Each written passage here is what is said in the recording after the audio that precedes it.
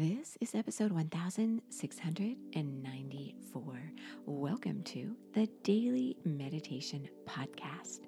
I'm Mary Mickley, and I honor you for showing up for yourself today as you get ready to slow down and connect to the best part of who you are.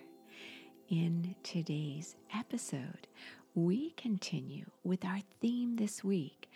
Our theme is all about clarity, mental clarity. And in today's episode, I'm going to share with you ways to create clarity in your physical spaces, because research shows that when you have spaces that are cluttered, your thoughts become cluttered and it's hard to focus. And if you've been with us throughout this series, a few episodes ago at the beginning of the series, I shared with you research from Dr. Gary Small, who is a professor of psychiatry and behavioral sciences at UCLA. And he's done a lot of research on the brain and how your brain functions.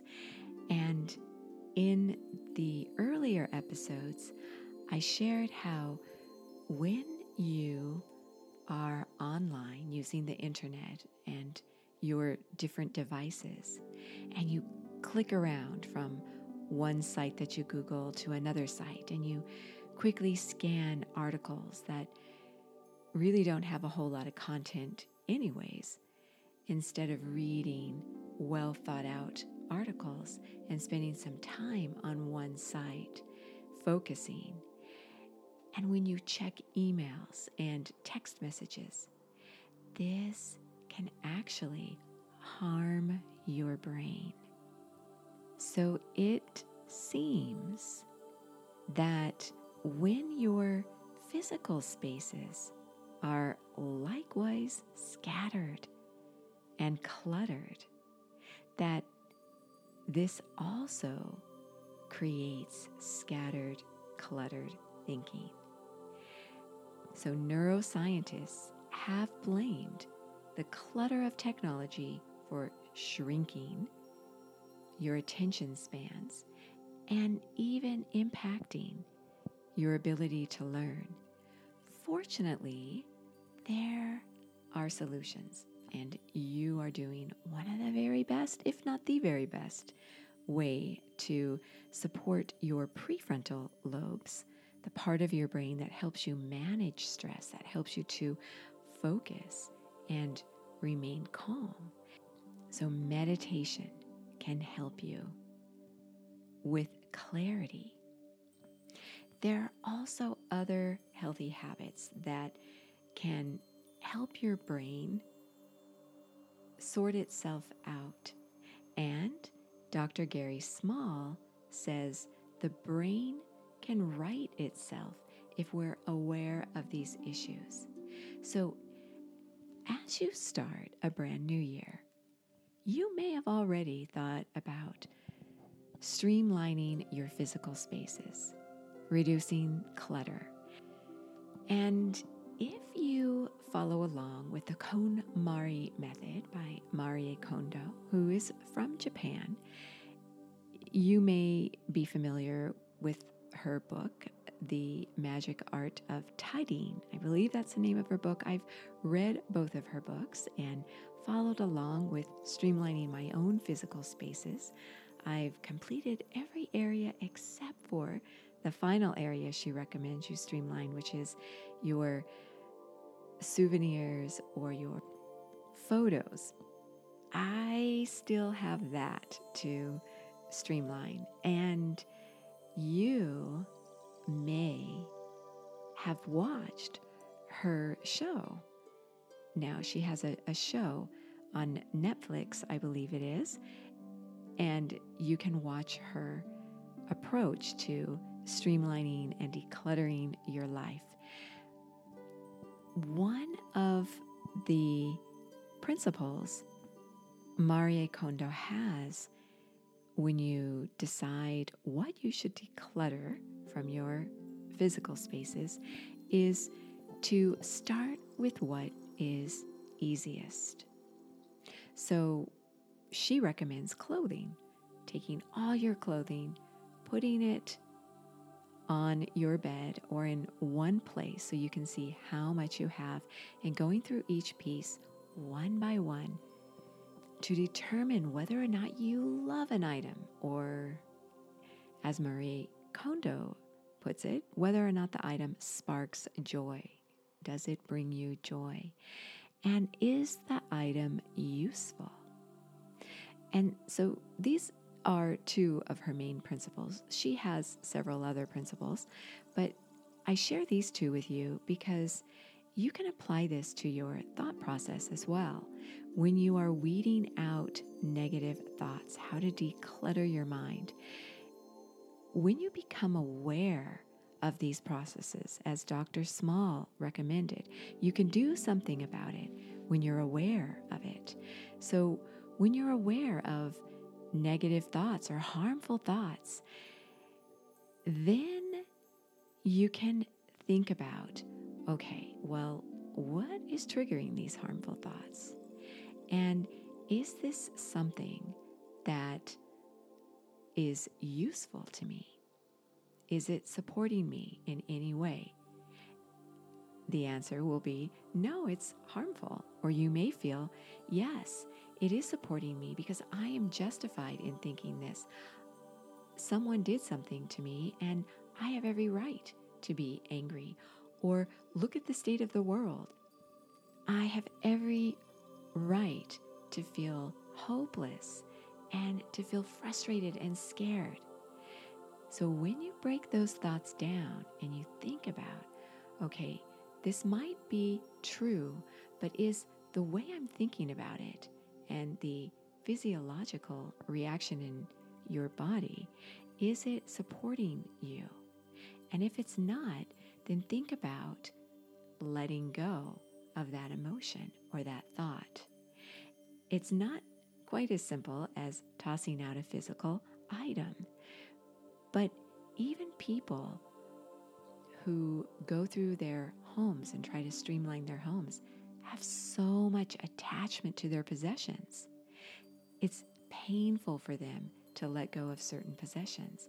I'm sure it is for you as well, with some of the things you have in your life that you could let go of, but it's so painful to think of doing so. So letting go of certain thoughts can be difficult, but really consider the impact and the power that that thought may have over you. Does it dictate how you approach your day every day? Does it harm your relationships with other people, or your health, or your job, or whatever it is you do to show up in the world? And then you can work on releasing this thought. Start with the easiest thoughts first, and then begin to release those.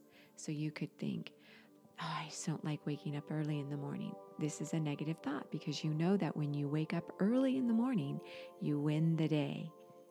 So if you have this thought, you know you need to wake up early, but every morning you wake up feeling like, oh, I just don't want to get out of bed.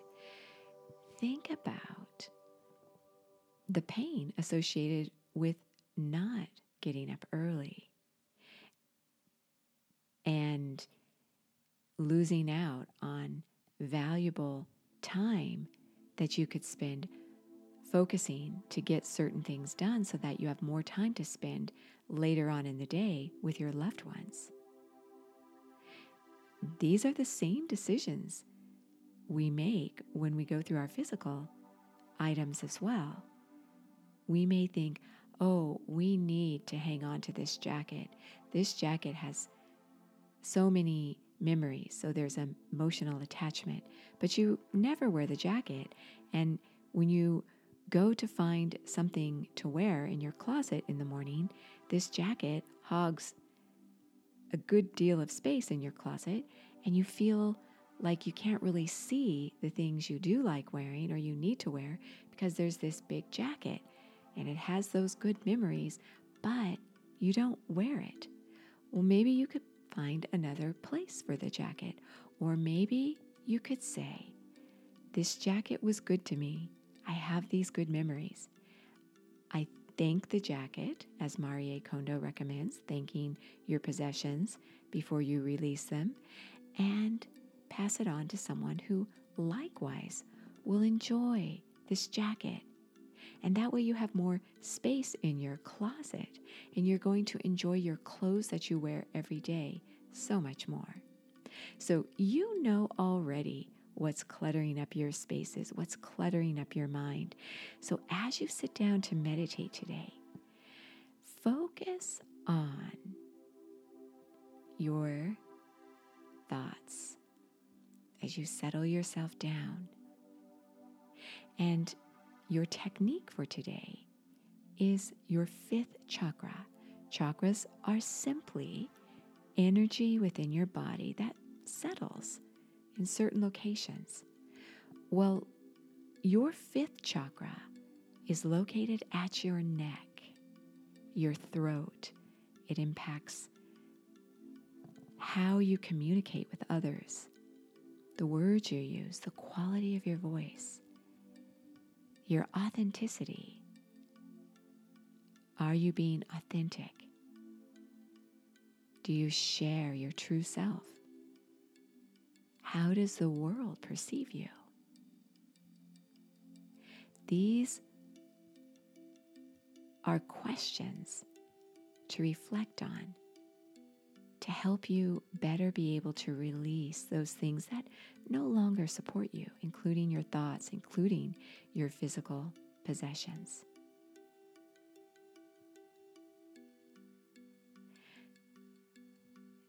This chakra, the color is indigo blue. This color is often associated with trust. Visualize yourself surrounded by blue. Color therapy, so powerful. You could focus at your throat, your truth, and a deep inner calm will emanate when you declutter your thoughts and your spaces. You have clarity. Continue your meditation. As always, the full guided meditations are on my app, the Sip and Om meditation app. You can try out the app full access currently for 2 weeks free. You receive access to the full app when you subscribe for 2 weeks free. Over 1,800 guided meditations, including weekly journals customized for the theme, and a weekly guide with all the techniques on it. This is the Sip and Om meditation app. As you sink into your own inner stillness, know you are so worth slowing down for.